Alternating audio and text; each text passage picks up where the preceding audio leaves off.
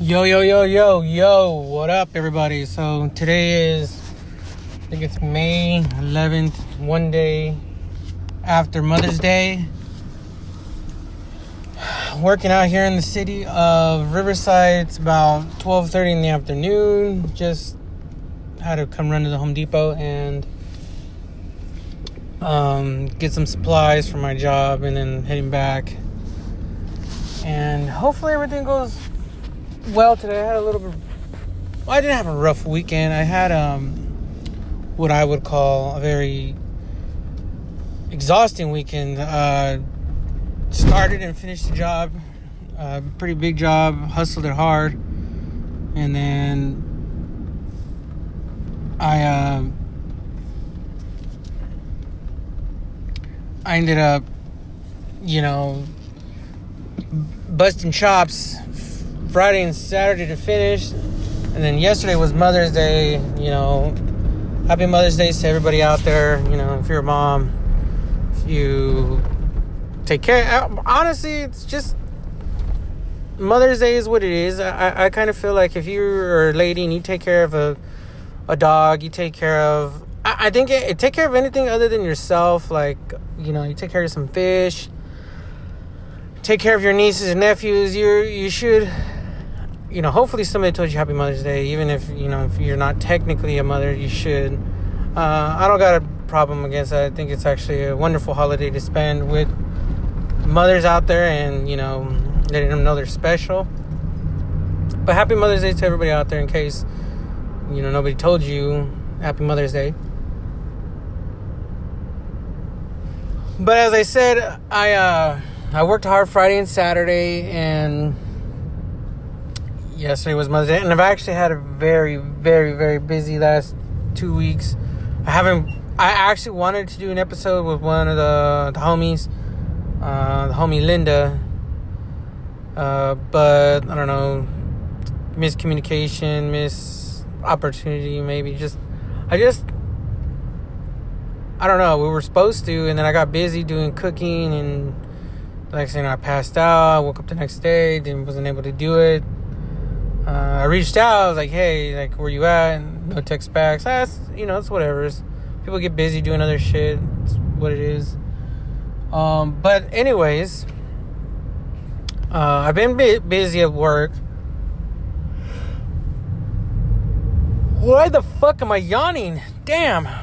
Fucking up the podcast. But anyways, I wanted to touch on a couple of things. Quarantine update. Obviously, we gotta do quarantine updates periodically here. Every episode I gotta do a little update. The stores are finally starting to look like they used to, with shelves stocked with things that you need. I've seen hand sanitizer now. I've seen eggs. I've seen toilet paper. I've seen bottled water. Starting to see pasta. So the stores are no longer completely decimated. Now we did hoard up a little bit, because you never know when the shit could just go right back to being,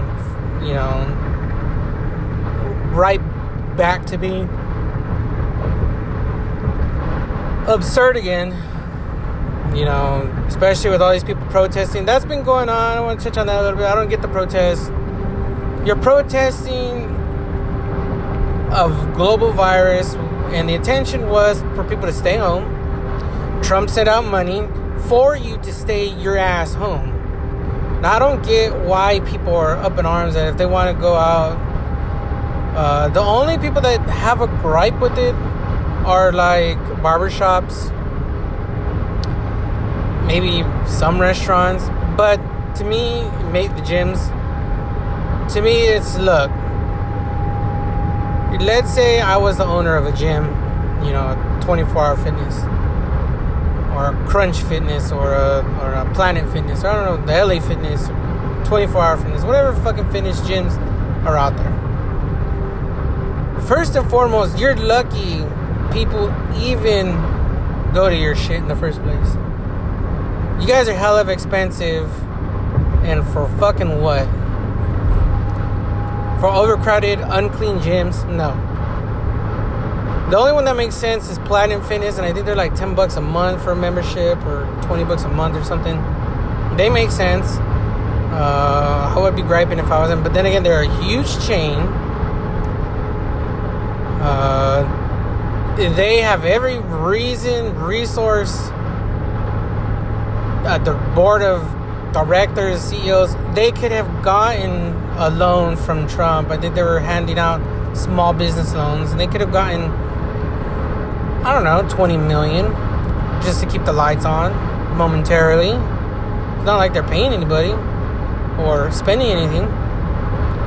So I don't get it. So what really, the people that are really upset about this, I think, are the bar owners. Once again, go online and pull out a little loan. Shit happens, bro. But yeah, I don't get it myself, the protest. There's plenty of help out there. Your Trump bucks, you know, it just stay the fuck home. I mean, I remember a time when everybody bitched about, you know, working too much, working too often. Like, if it was, you know, kind of, everybody was working themselves to death, and that's not the case right now. But at the same time, I believe that, you know, in the face of a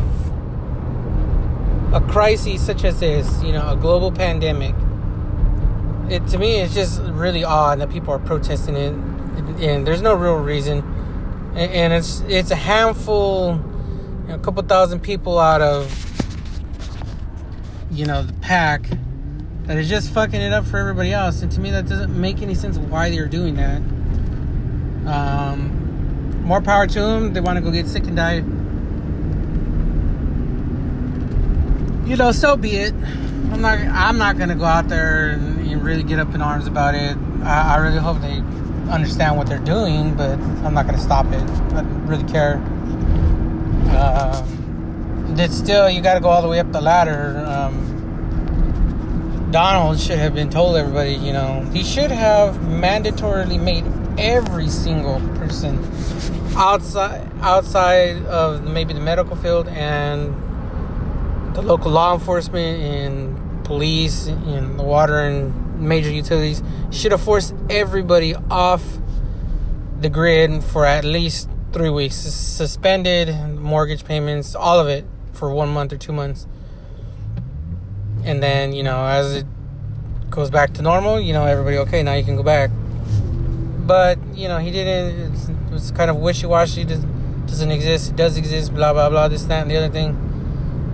And, you know, just, it is what it is. But I don't get the protests. People want to protest. Whatever. Moving on from all of that, that was the little update I gave you. You know, me and my family were doing great. I finished my backyard landscape project all the way. I know I was talking about I was going to get it done. I'm now officially done. There is some small lingering items but those are more like, I need to get bar stools. The construction in the backyard is done. I need to get some bar stools. I need to get a little trash can so I don't have to roll back the big one back there. I need to get a little bit of lava rocks.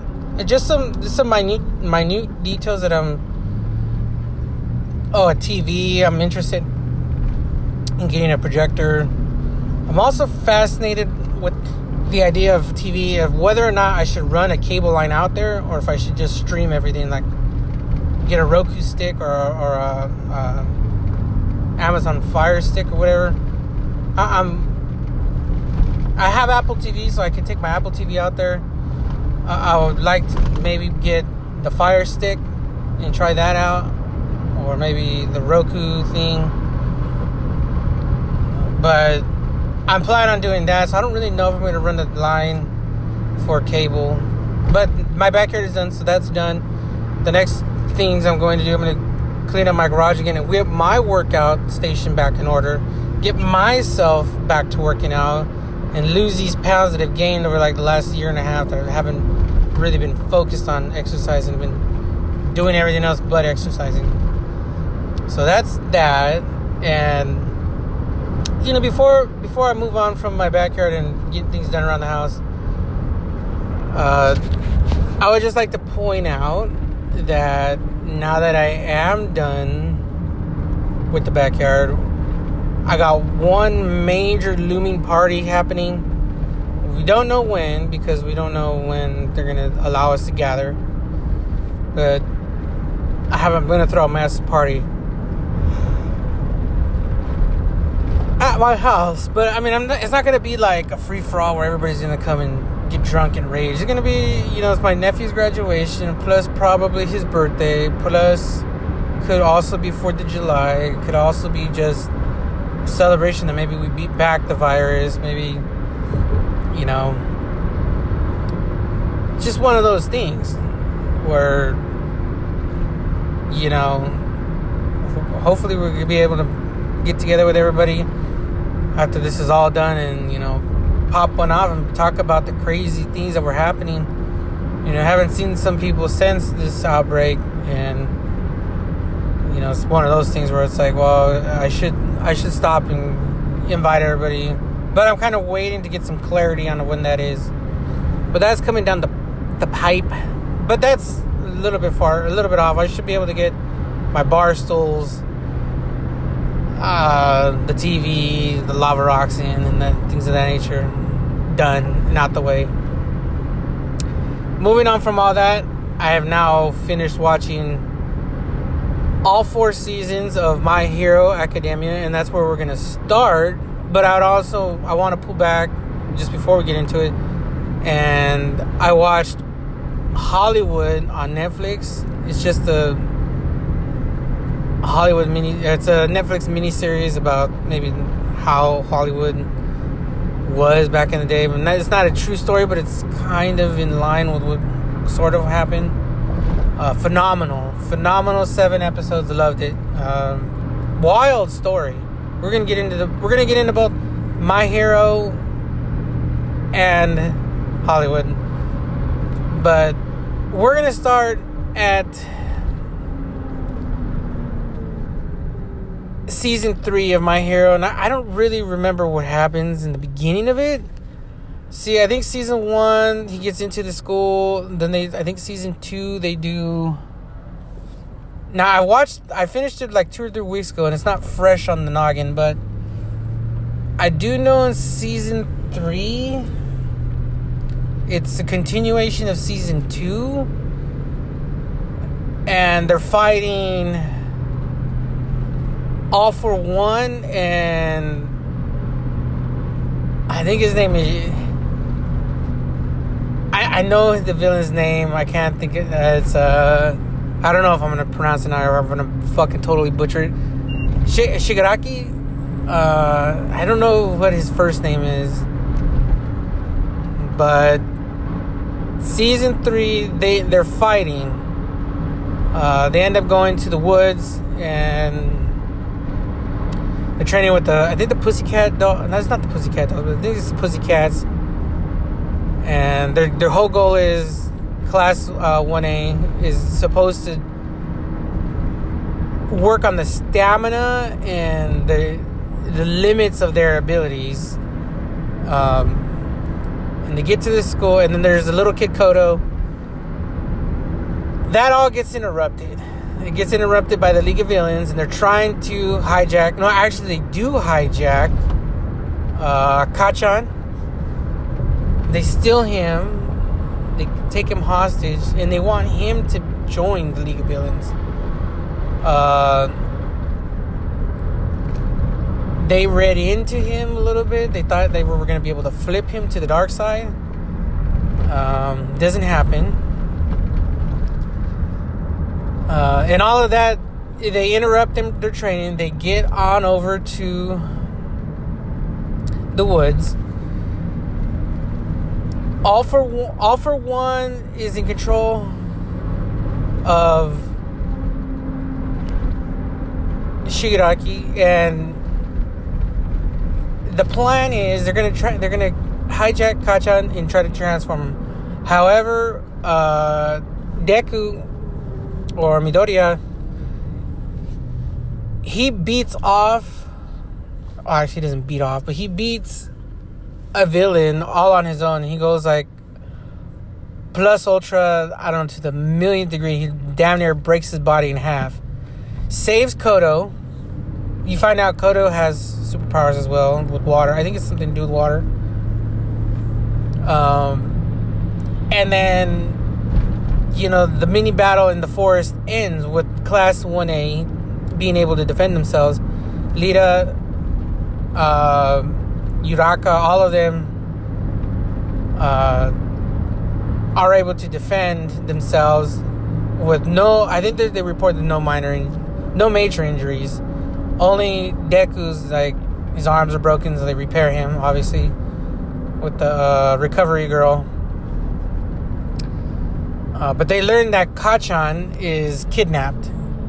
So they come under pressure by the parents of the school to toughen security. And at the same exact moment, they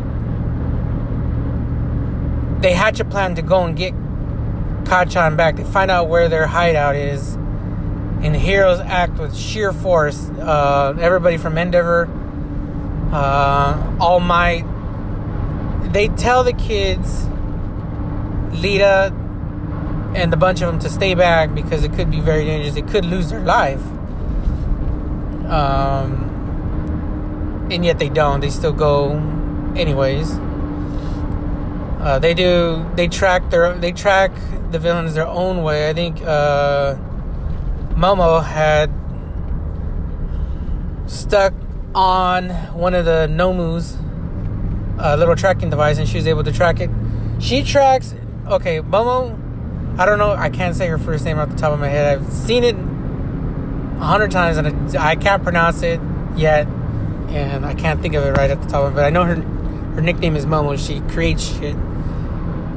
She creates the tracking device, and she tracks. The heroes end up at the hideout of Shigaraki, and that's where Kacchan is, but that's not where and the army of Nomus are. The army of Nomus are actually where Deku and all of them are at. It's Deku, Lita, Red, I forget what his name is, the guy that can get hard, Momo, and I think Uraka are looking. They track the signal, and they end up at another place. That happens to be where All for One is located, but they don't know that yet. So they split off into two contrasting groups. Shigaraki explains to Kacchan that they're not actually... The League of Villains are not... I don't know what... The League of Villains doesn't really have a purpose yet. I think the purpose is coming, but they don't have it yet. They kind of, you know, the leader is kind of lost. He just wants to be a villain, and I think it's because, you know, All for One got to him and told him that you know, maybe that he wasn't ever going to be a hero. I don't know. Whatever the case may be. They haven't really got into why he's a villain yet. Just other than he was a villain. He lost in season 1. He came back, you know, with the help of All for One. Made some more Nomus. Ran into the hero's Stain, or the hero killer Stain. Stain had a purpose. People started joining his league. He didn't really have a purpose. He didn't understand it. So in this season, you know, season 3, I think he just wants to beat he actually wants to beat Deku. I think he figures out on his own that Midoriya is like the heir to the throne, as it were, and nobody else has seen it. Well, actually, the people that are close to Deku know that he's got the same abilities as All Might. He's in love with All Might, and while some of them haven't put the pieces together, people are putting the pieces together about him. You know, they're learning that he's operating at like 5% strength, and I think he cranks it up to 8 at some points. But he's operating at like minimum, like what do they call it? It's not. Oh yeah, one for all, or his ability. It's one for all. He's not operating at full strength. His body is still adjusting, and he's not yet mastered it. But Shigaraki, it's either Shigaraki or Shagaraki, or I had to look it up. I'm not gonna look it up, but I'd have to.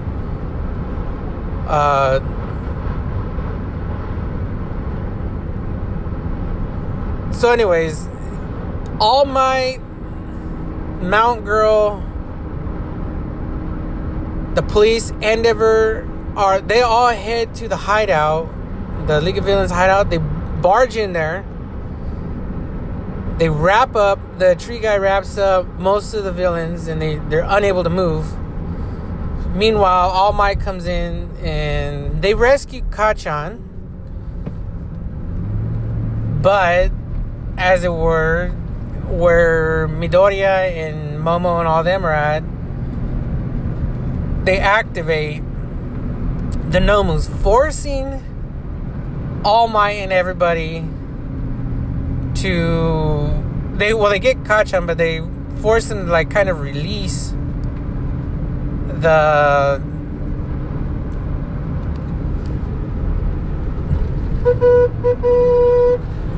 Force them to release the villains. Or I think that some of them get arrested, but not all of them. The guy that warps, he dips out. Shigaraki makes an escape. A few of them make an escape. Twice, he makes an escape. A bunch of them make an escape. I think they round up some low-level thugs. But anyways, then it gets to the point where All Might figures out that he needs to like immediately hop over to where I think an explosion happens, and he lands in the middle, and there's like the Nomus are out, and he comes into contact with All For One, and he's like, you know, they're gonna squabble, but in the midst of it all, Shigaraki's there, Deku's in hiding, but he's there. Kacchan is there. Everybody's there. Everybody ends up there, and they, you know, to me, this is the middle of season 3. They end up squabbling, All Might and One For All, or All For One. That battle is pretty good. The downside of it is, on that particular battle, All Might uses the last of his One For All strength, and now he can only hold his form for like a minute or two, but he uses every last itty bitty bit of strength that he can to stop All For One momentarily. And he actually borrows, I think, some of Deku's strategy,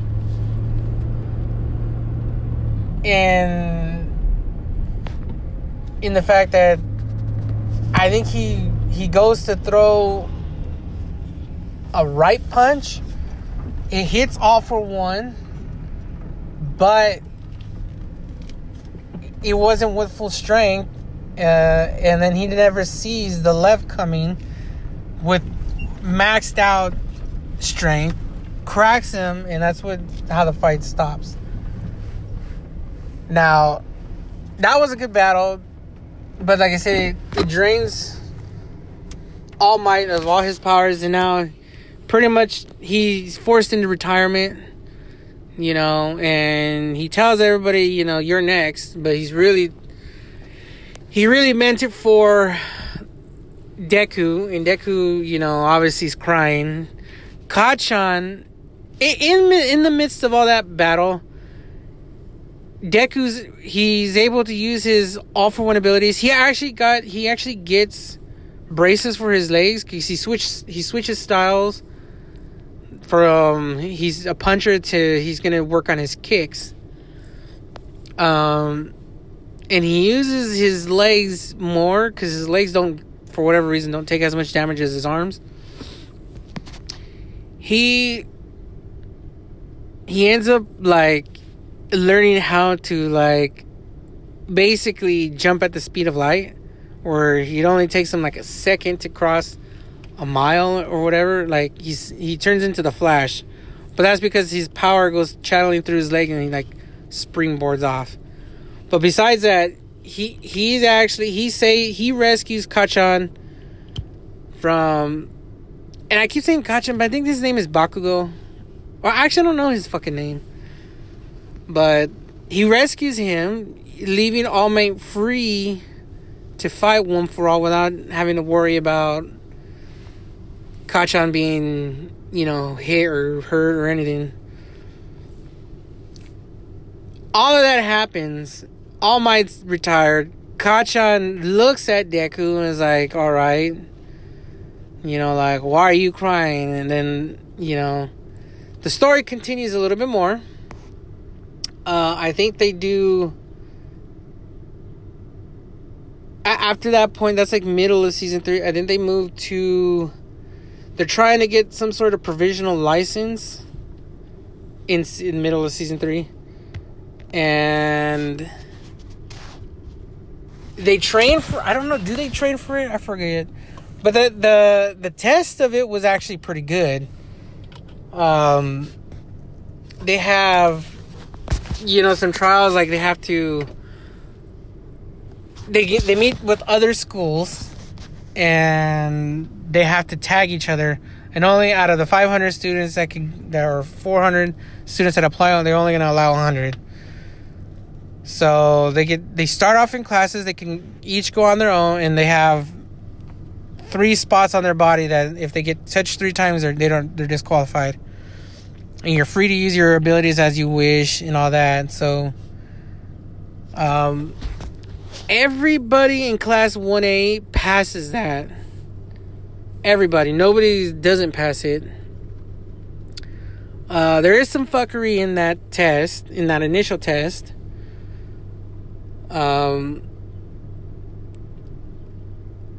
There's a couple of schools that I thought were actually, they should have done better. The ninja school, where the guy had the ability to transform objects from small to big.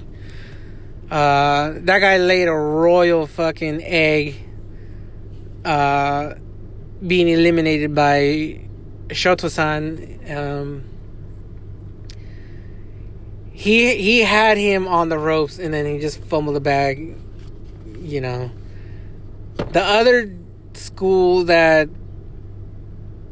to me they look like pirates, but they fumbled the bag too a little bit.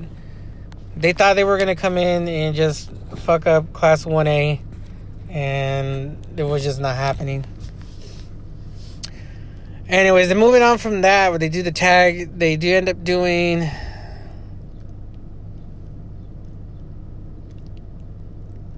I think they end up pairing off. Do they pair off? No. I think they do the rescuing. No, I forget which one goes first. I think they do pairs. Or was that in season 2? That might have been in season 2. I'm struggling here, but I think they do break off into pairs. No, that's not right, because Kacchan and Deku were on the same team against All Might of all people. Okay, no, so they end up doing the rescue, and they have to work with everybody, and they have to coordinate, you know, They have to coordinate the rescue operations. Some people are better suited for... And actually, I like My Hero Academia's interpretation of hero, because there's, you know, there's superheroes as you would think are like, they got some sort of power and they fight the bad guy.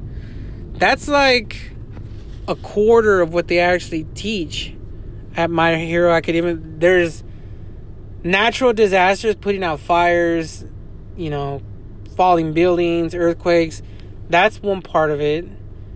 And there is a person, I think her name or his name is 13, who's the best at rescuing people like that in buildings and shit. There is the villain work that needs to be done, obviously. There's also the rescuing of the people, you know, and helping law enforcement. And then there's also the detective work that they do. There's a couple of different aspects of the heroes that they talk about and they train for. The test where they train to, or they don't train, but they have to rescue a group of people from like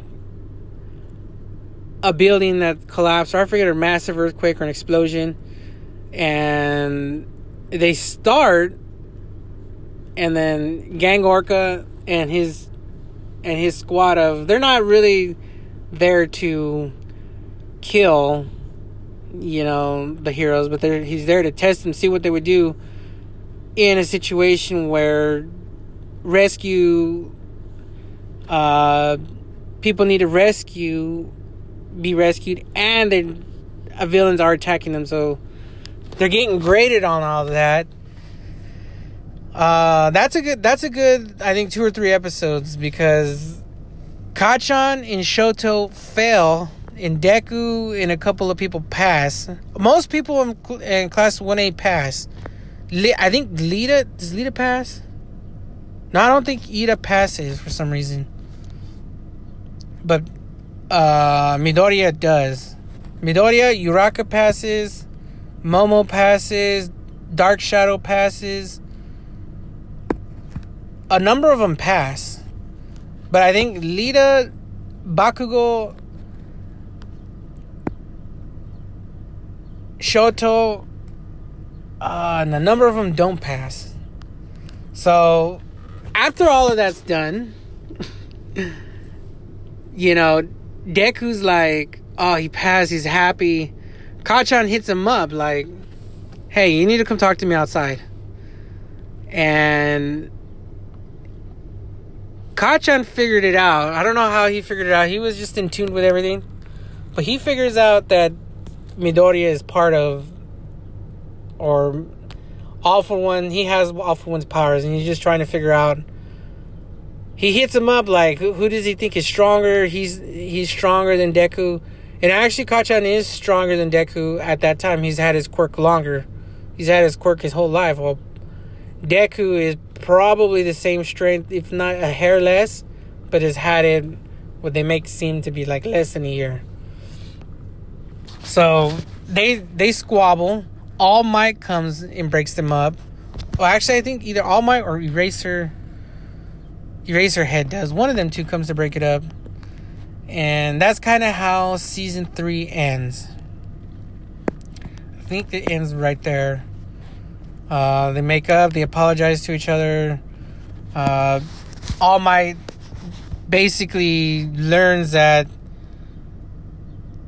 Bakugo and Deku are going to forever be rivals. Like, they're probably going to be 1 and 2. But I don't really buy that. I think Kacchan is probably top 5. I don't think he should be top 2. But he's not going to stop like Endeavor until he gets to the number 1 spot. And that may propel him to be the number 2 spot. But in my eyes, Dark Shadow is probably he should be in the number 2 spot. Or maybe even Shoto, but Shoto, he's got his own issues. He cannot blend the fire and ice. He can only use one or the other. He's got work to do. Momo actually too should be in the top 3, only because she can create literally anything, and it doesn't take nothing but a little bit of creativity to get her to make anything at her disposal. Now, I think that's how season 3 roughly ends there, but they pick up where Deku, he's able to enlist for hero work as not as a sidekick. They break down the classes like there's heroes and there's sidekicks, and then there's what they are, what they go and work for. They go to get a taste of how it's like an apprenticeship, but they're not actually the sidekick per se. He gets an offer from, Night Eye. Night Eye has the ability to, if he looks at you for more than a minute, he can tell your future up to like, well, it depends on how long he looks at, but he can tell your immediate future for sure what you're going to do in the next hour. He knows all your moves. He knows basically he can because he knows what you're going to do, he can avoid anything you do. As so long as he stares in your eye slightly, and then it just replays in his head, and he can dodge all your attacks. And that's what he does with Deku when they first meet. He stares at Deku in the eye, and then he instructs Midoriya, if you can hit me, I'll let you work as my apprentice here at this spot. Anyways, you do meet the big 3, which is Lemillion. I can't think of the girl's name, and the guy who can eat anything, and whatever he eats, he can replicate. So they have him eating strictly like octopus. He gets octopus abilities. He can eat like crystals. He can get crystal ability where he's like indestructible. If he eats fire, he can turn into like a fire. And like that guy's ability is kind of cool. I never, whoever came up with they had some good ideas as for superpowers. Great ideas. But that guy's, and I forget his name. He has a kind of important role in season 4. But anyways, Deku goes and signs up with Night Eyes, and I'm like really rushing that. But he ends up getting into Night Eyes' apprenticeship. Deku learns that Night Eye was actually All Might's sidekick for about 5 or 6 years, and that Night Eye was actually like Deku was a huge fan. And actually, between Night Eye and All Might's abilities, that's actually, if a guy can predict the future up for a couple of hours, even days, just by staring into somebody's eyes, and then you have All Might, who's unstoppable. I mean, they're an unstoppable combination, and I guess that's why they were a partner. They were partners for a minute. But he ends up, there's some story involved, but they end up explaining why they broke up. It has to do with All Might's injury and then his future and things of that nature. And so you come across, the story picks up in season 4 where Eri, the girl Eri, they call her Eri-chan.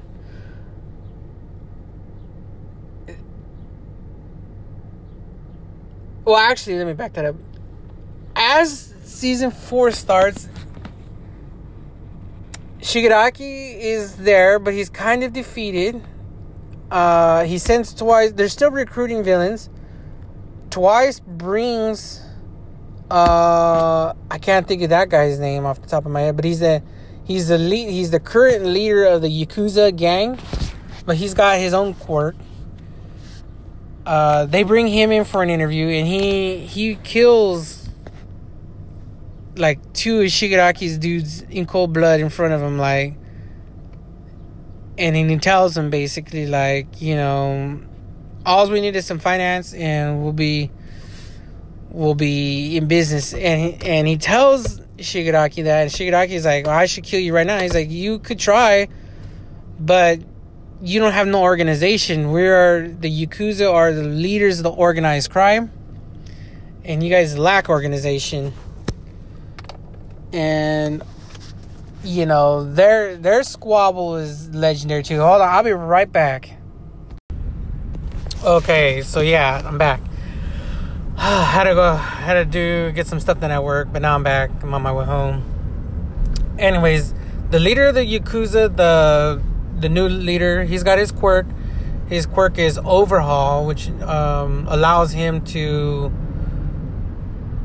combine himself with anybody. Like, he can absorb people's abilities, I think, and use it to power himself up, I believe. That's what in the end of it does. And then he's allowed to Overhaul, he's allowed to tear apart and repair anything he sees. So what I mean, he could tear apart somebody's body, their quirk and everything, and add it to his own, repair it that way, or he can repair damages the thing, but he has to touch it. That's the thing, is he has to touch it. So he hatches a devious plan to use the actual leader of the Yakuza, some old man, his granddaughter, to her quirk is to, they don't know initially what the quirk is, but her quirk is to erase. She has the ability to not erase, but reverse anything all the way back to, like, out of existence. She doesn't know how to control her quirk. She touches something and it just, most of the times it disappears, but that's because it's reversing an age backwards. And the new leader of the Yakuza, the young leader, I don't know his name right off the top of my head, but I liked his role. He's seen that and he wanted to utilize her body, because he could repair her body, but he just needed a little bit of her blood or whatever, to make weapons to render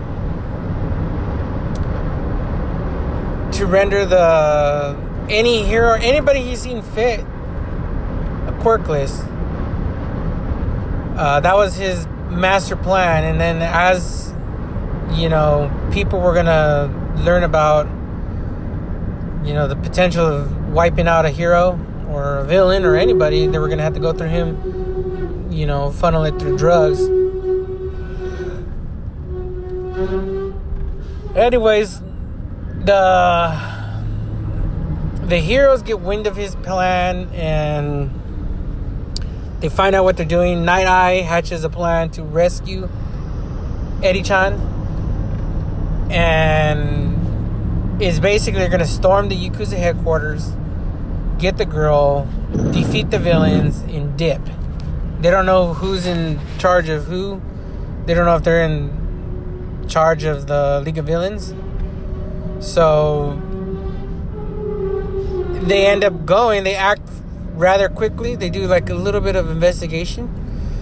They act rather quickly. And I think this is towards the end of season 3. Maybe it's... No, it's in season 4.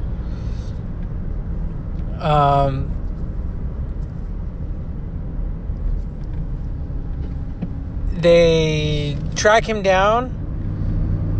They bust in there. They have this epic, you know, brawl between the heroes and the Yakuza and members of the League of Villains. Long story short, they end up beating all his minions, his henchmen. And then it gets down to him. It's him, Eri, Deku, Night Eye, and Lemillion are all in some sort of... They're in a battle all together. Night Eye is avoiding every single attack, but the guy's moving so fast, can't dodge all the attacks. Lemillion actually loses his power because he gets shot by a bullet that has the ability to erase the quirks. But he's still fighting. He's still able to predict. Lemillion's ability, to me, wasn't as great as they made it seem. He's not...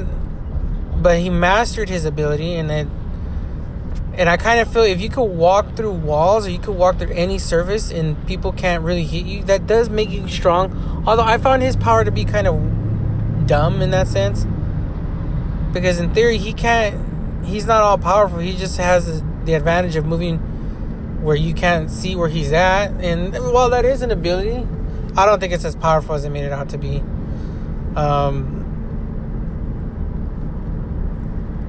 But yeah, he loses his abilities. Although I don't, I think they can fix him. Anyways, the battle between, Night Eye ends up getting shanked. He didn't see that one coming. And it becomes Deku and Eri. Midoriya's, got Eri on his back. And she has the power to reverse things. So Deku is able to go full blown, like he's able to use the full maximum power of One for All and just annihilate that dude. But he doesn't kill him. He's not able to like outright kill him himself. He just beats him. And Ares able to reverse the damage back to the point where, like how he was when he started the fight. So I thought that was kind of cool, that Midoriya was able to figure out that, okay, her ability reverses things. So he was able to go extra, ultra, plus beyond mega.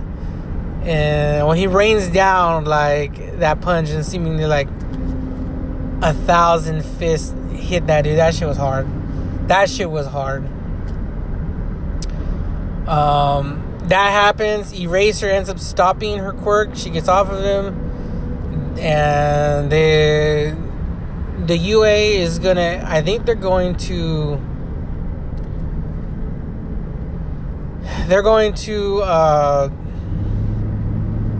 try to train her up. And I think her power actually makes a lot of sense.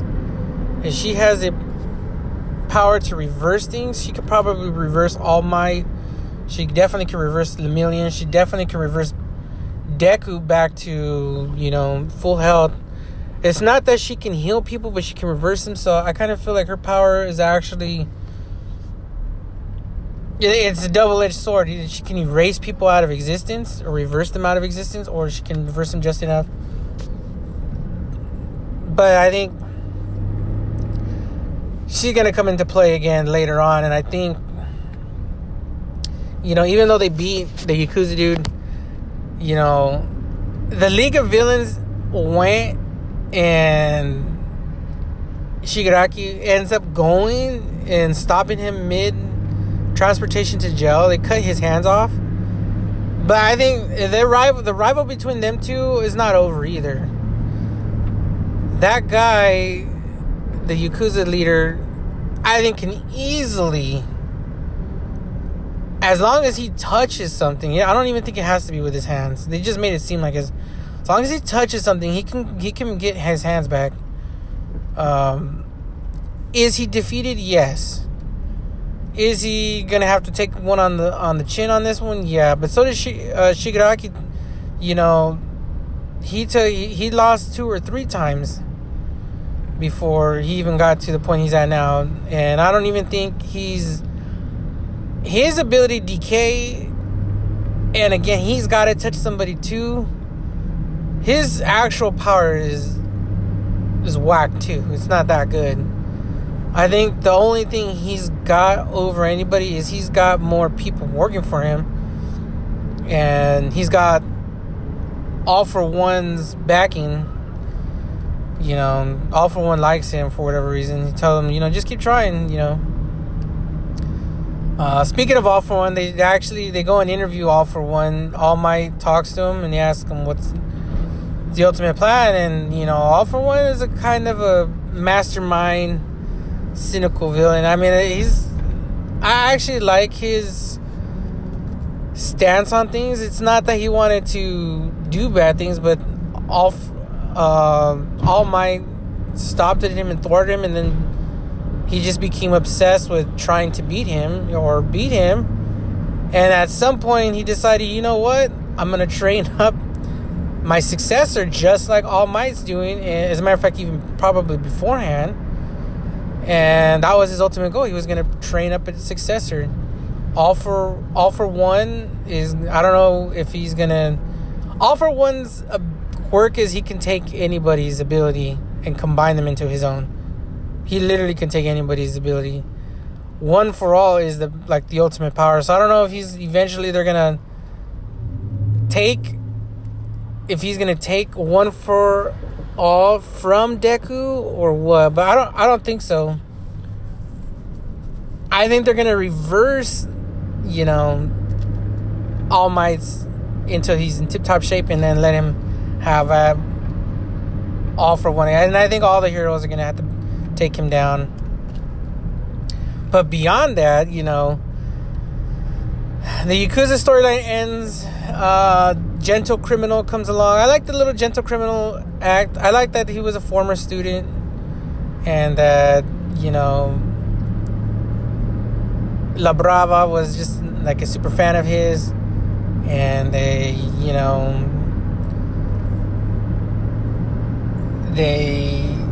were like a team, but a couple. But then, her power was to give strength to those she loved.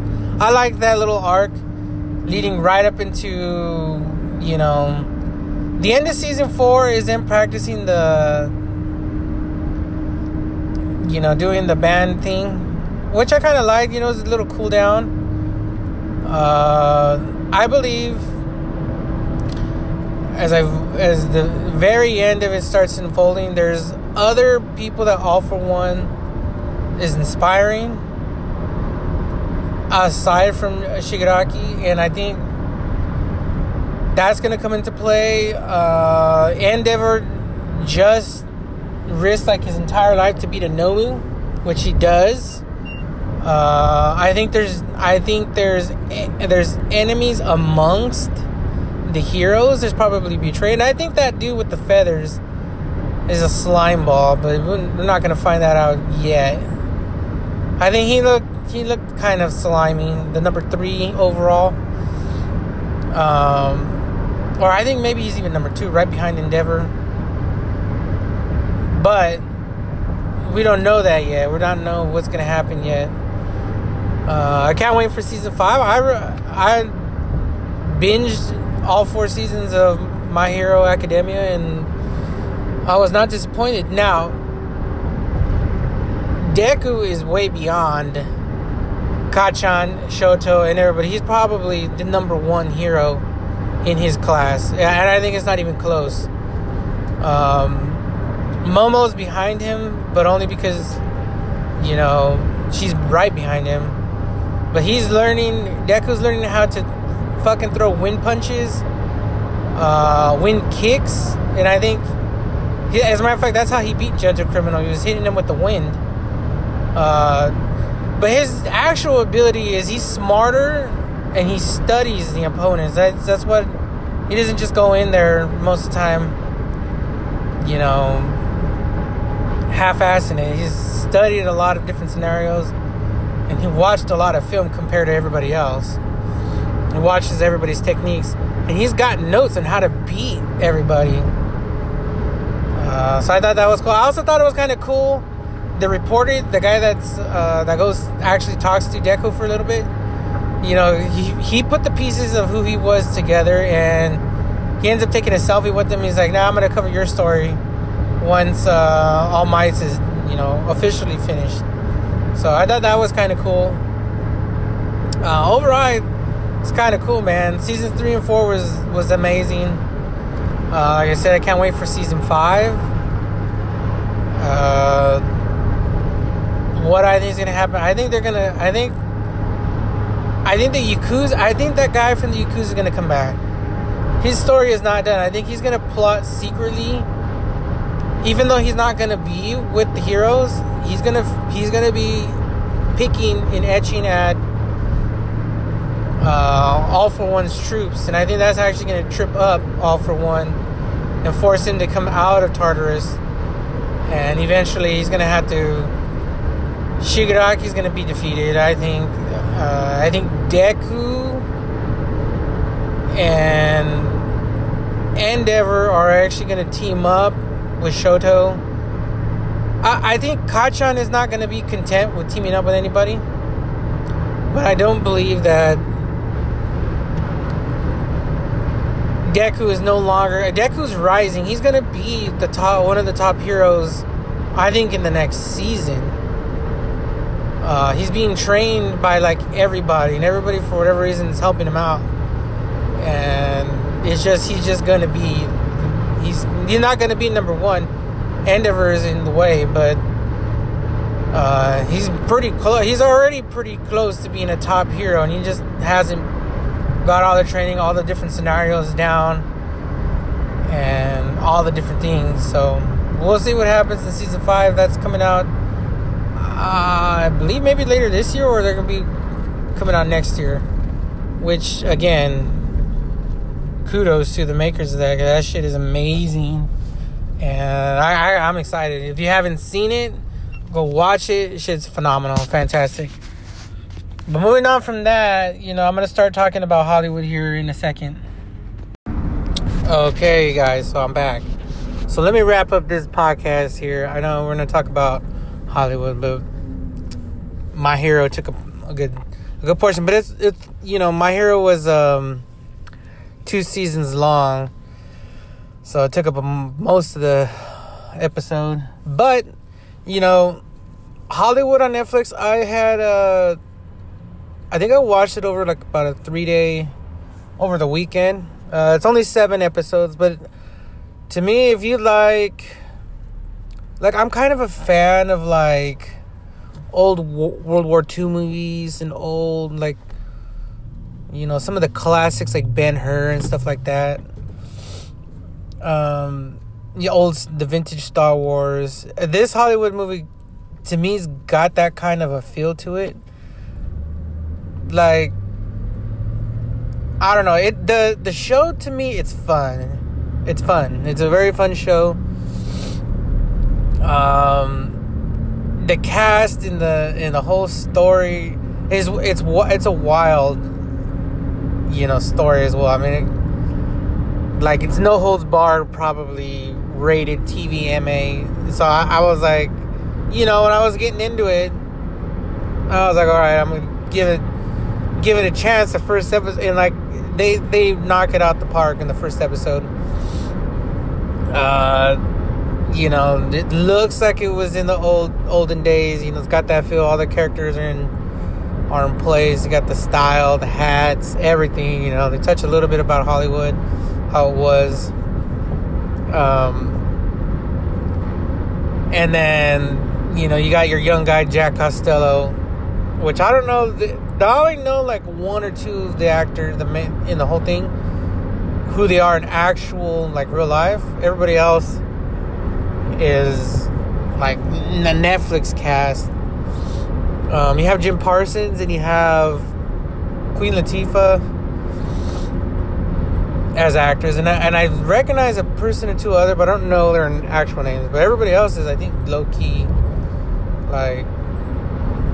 just Netflix actors. But Jack Costello is the main character. Camille Washington, is it Camille Washington? It's Camille something. She's probably the second major character in the Hollywood story. And the story is loosely based around how to make it in Hollywood, I guess. Jack Costello goes to get a screen test, and he sucks. So this guy sees him at a bar, and he straight up tells him, he's like, yo, my dick is as big as my arm, and it gets rock hard. And he's like, the guy's like, what the fuck? And he's like, I'm gonna tell you this, I run this gas station down on the corner of something. He's like, we're hiring. We're looking for new people. So when he gets there, Jack Costello, because he needs money, he's broke. He's just coming back from one of the wars, and he's broke. He's married. He's got kids on the way or something. He's looking for work, so he ends up going to the gas station, and he comes to find out that guy, it's a gas station, but it doubles as like a brothel. The guy, he's like, oh, you're going to take all these women on dates. You're going to take them to Dreamland, and they're going to pay you. So he works, I think, a week there, and he ends up getting like, in those days, like $100. So, he's like, all right, he can do this. It was a little sketch at first. But I think that one of the very first people he sees is some big-time Hollywood,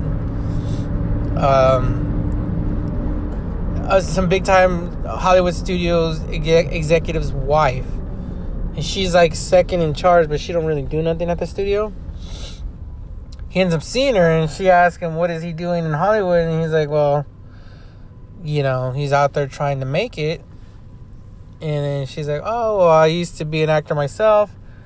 Now I'm just married off to the rich executive, and that's what my life is. Like, I don't do nothing. So their story gets intertwined from there. Then the owner of the gas station, this guy, I don't know his character's name off the top of my head. He tells Jack Costello that he'll make what he makes in a week if he fucks this guy. It's some guy. I don't know who they make it out to be. I forgot, but it's some singer. He's like, go in there and handle it for like an hour or two, and you'll be paid. And he's like, no. And he's like, all right, well, fine. He's like, I'm not gonna pay you if you're not gonna do it. And he's like, well, then I quit. So Jack Costello ends up going and finding a gay guy who would do it. He ends up recruiting the screenwriter. I can't think of the character's name off the top of my head. That guy is fully gay, and he does it. He does all the guy clientele. And the owner of the gas station's like, he's talking to Jack. He's like, yeah, you pulled through. Like, wow, I didn't think so. So this gas station becomes this dreamland. It's that's all they do, is they just fuck everybody and they get paid. Jack ends up getting arrested for doing what he's doing. The screenwriter wrote wrote a movie about Peg Entwistle, I think. And supposedly the script is like phenomenal. Like, it's gonna break barriers. Like, it's just a phenomenal script. But standing in the way is a studio executive at Ace Studios. I think it's Ace Studios, yeah, or Aberg Studios, something like that. He's saying no. He wants to do only sandals and swords, and things like that, like the movies that were like old war movies, or like love stories. That's all they were doing. That's all Hollywood was doing. This story was something completely different. And the director of the movie, Peg, comes aboard, and he's like, okay, well, I'll direct the movie, but you have to give Peg a chance, So that becomes a thing that they're trying to get this movie underway. Meanwhile, all these other things are happening. And then, it's a short series. Like, the movie gets greenlit fairly quick, but they run into a myriad of problems. You get introduced to Rock Hudson as a character. him and Jack Costello are vying for the lead role in the movie Peg, which then gets renamed Meg. Or is it Meg? It was a Meg, and then it goes to Peg? I forgot. The movie gets greenlit. Actually, the head of the studio, he has like a heart attack fucking his mistress in Palm Springs. He's in the hospital. He's incapacitated. He's incapacitated for like, I want to say like a month or two. But his wife, the one that was an actor, she's calling the shots. She greenlights Meg the movie, and the most controversial thing they could do is they're going to cast the lead role to the first, black woman. Like that's their thing, and like the whole South is boycotting. They're boycotting the studio. The movie that they had produced that was a decent movie flopped because the South boycotted. They weren't going to go see the movie that they had released prior to it. So it becomes a whole thing, like a tussle back and forth of,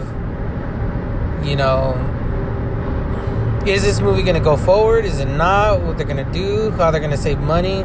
They got to budget things because on the one hand, if they throw out this movie and, it costs $1 million to make or whatever, and it doesn't get back not a dime, that could possibly set the whole company, it could bankrupt the company or the movie studios. On the other hand, they make the movie, it changes the world, maybe it makes all its money back and becomes the groundbreaking movie. Like, so the studio, there's a lot of internal, tussle over whether the movie should be made or not. And they go ahead with it, but they keep it under a strict budget. The guy Dick Samuels was telling everybody, you really need $30,000 for plants swaying in the background. He's like, cut it down to $10,000. He's like, we really need $40,000 for hair and makeup. Cut it to like $15,000. Like, well, we have 4 hair. Cut it down to 1. So they find comb with tooth and nail like the budget, and that becomes a thing because they need to build a Hollywood sign. This girl Peg climbs up it and jumps off, and that's the story of the movie. The story of the movie that they're trying to make is this girl goes to Hollywood. She's gonna get her big break, and just before they get her big break, they pull it from her. They tell her they're gonna give the lead role to somebody else, and she goes and jumps off the Hollywood sign to her dad. That's the harsh reality of Hollywood. So that's the story they're trying to make. Now they need to build a Hollywood sign and all that. Meanwhile, Rock Hudson is, versus Jack Costello. There's a lot of things moving in and out. Eventually, the movie gets made after even some more wild things, and it goes on to win all kinds of awards. But I mean, it's a good Netflix series. I mean, it's definitely worth the watch if you like noir type of films and stuff like that. Like a little, I don't know. I liked it. Jim Parsons plays an excellent villain. He's a venomous villain. And to me, I actually liked his role because I found out he was gay a while ago on The Big Bang. I was like, huh. At the time, I was like, okay, but they like really give him like leeway to like, he cusses. I don't know, like he cusses. He's like flamboyant as shit. And he plays a good fucking villain, and then he's tied in with the mob somehow. His role in the Hollywood, that to me was like one of the best. I don't know, just because to me he was I know him from The Big Bang Theory. That's kind of where I know him from. And I actually watched a lot of The Big Bang Theory. And actually, I've been meaning to watch the spin-off of it where it's Sheldon. I don't know if it's Little Sheldon or it's him as a kid, and he's at like a college level intelligence, being only like 6 or 7 or 8 years old. I've been meaning to watch that. I haven't watched because I don't really watch regular TV. But to me, it was like they untied his hands, but they gave him a role that's probably like a role that I think only he could play. He tells the guy that's playing Rock Hudson, he's like, look, you got a good smile, you got a good frame, this and that and the other thing, you're exactly what America likes. He's like, but you're not going to get nowhere in this town without my help. And he plays a kind of like a Harvey Weinstein role. And I actually think his name is Henry Williams or something like that. It's kind of a parody of Harvey Weinstein. He tells this guy, all right, you're going to step in the office, you got to do one thing for me. And he's like, okay, what? He's like, I'm going to suck your cock. The guy playing Rock Hudson's like, what? He's like, look, it's kind of my thing. You're just going to do it because if you don't do it, you're not going to get nowhere in this town without me. He's like, I know you're a flaming homo the moment you walked in, so don't even act like this is weird. Like, come on. Like, I don't know. And it cuts. I don't know. His character is fucking has had me dying sometimes. It was saying the most absurd shit.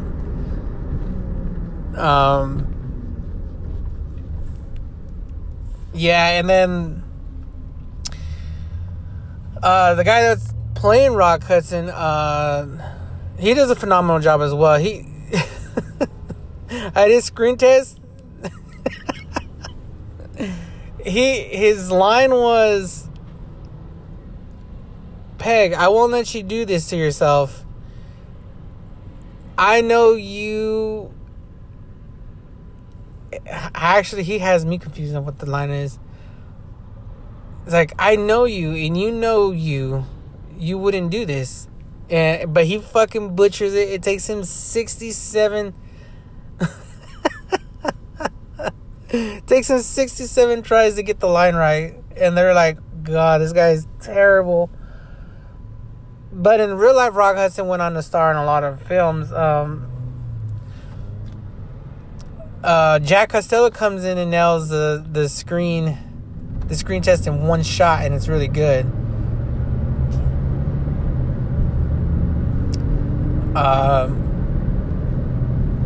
Yeah, it's a good show. If you haven't watched it, I highly recommend watching it. I think it's definitely worth the 7 hours you're gonna spend watching it. I'm actually excited to see if they make a part 2 of it, because they didn't leave it on a cliffhanger, like as if the story got finished.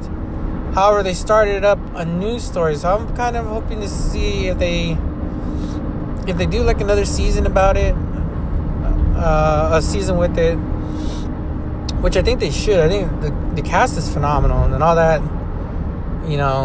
At the end they walk the red carpet. Camille ends up winning the award for Best Actress, the first African American Best Actress, and all of that, and they get into the emotion of why something like that is really, really important, really special to people. They talk a lot about Camille's character, or black characters in movies that were seen as just like maids, or they were like a spoof character, like that would show up and be like, oh, I didn't realize that I was doing this, haha, but she got a lead role, and then they crushed it. I went to go Google to see if there was any validity to what this show was about, but apparently it's sort of loosely follows some actual timeline events in Hollywood history. Obviously, it wasn't a black lead actor, but it was a woman lead actor that actually did that, had that role for a completely other movie, and apparently, you know, that's all women roles was like spoofs at one point, and then like a lady came in and just crushed the competition with her role, and you know, that's how the story goes. I mean, it's a phenomenal Netflix series. If you gotta watch it. I think that was one of the best things I've watched on Netflix in recent, where I was like entertained all 7 episodes. There is not a single episode that's you know, boring or that doesn't make any sense or anything. Like there's 7 solid episodes of like build up of all of it, man. So with that said, I'm gonna end this podcast here. Hopefully the next one won't take me long to get to. I have some things to talk about because I'm started watching Black Clover on Crunchyroll, and you know, this quarantine looks like it's drawing to its conclusion. Well, it looks like it might or might not. I'm not sure. But, you know, hopefully it's drawing to its conclusion here. And, you know, we can move on with our lives, get back to the movie theaters. I watched UFC over the weekend as well. Watched Tony Ferguson get that ass beat. Rest in peace, Tony, man. I know he's still feeling them punches to the head, but yeah, I'll go ahead and get another episode up here, hopefully in a week, you know, and get some stuff reviewed, talk about some things. Hopefully it won't be so long. Hopefully I get a guest in here, so we'll see how it goes. All right, guys, I'm out. Stay safe.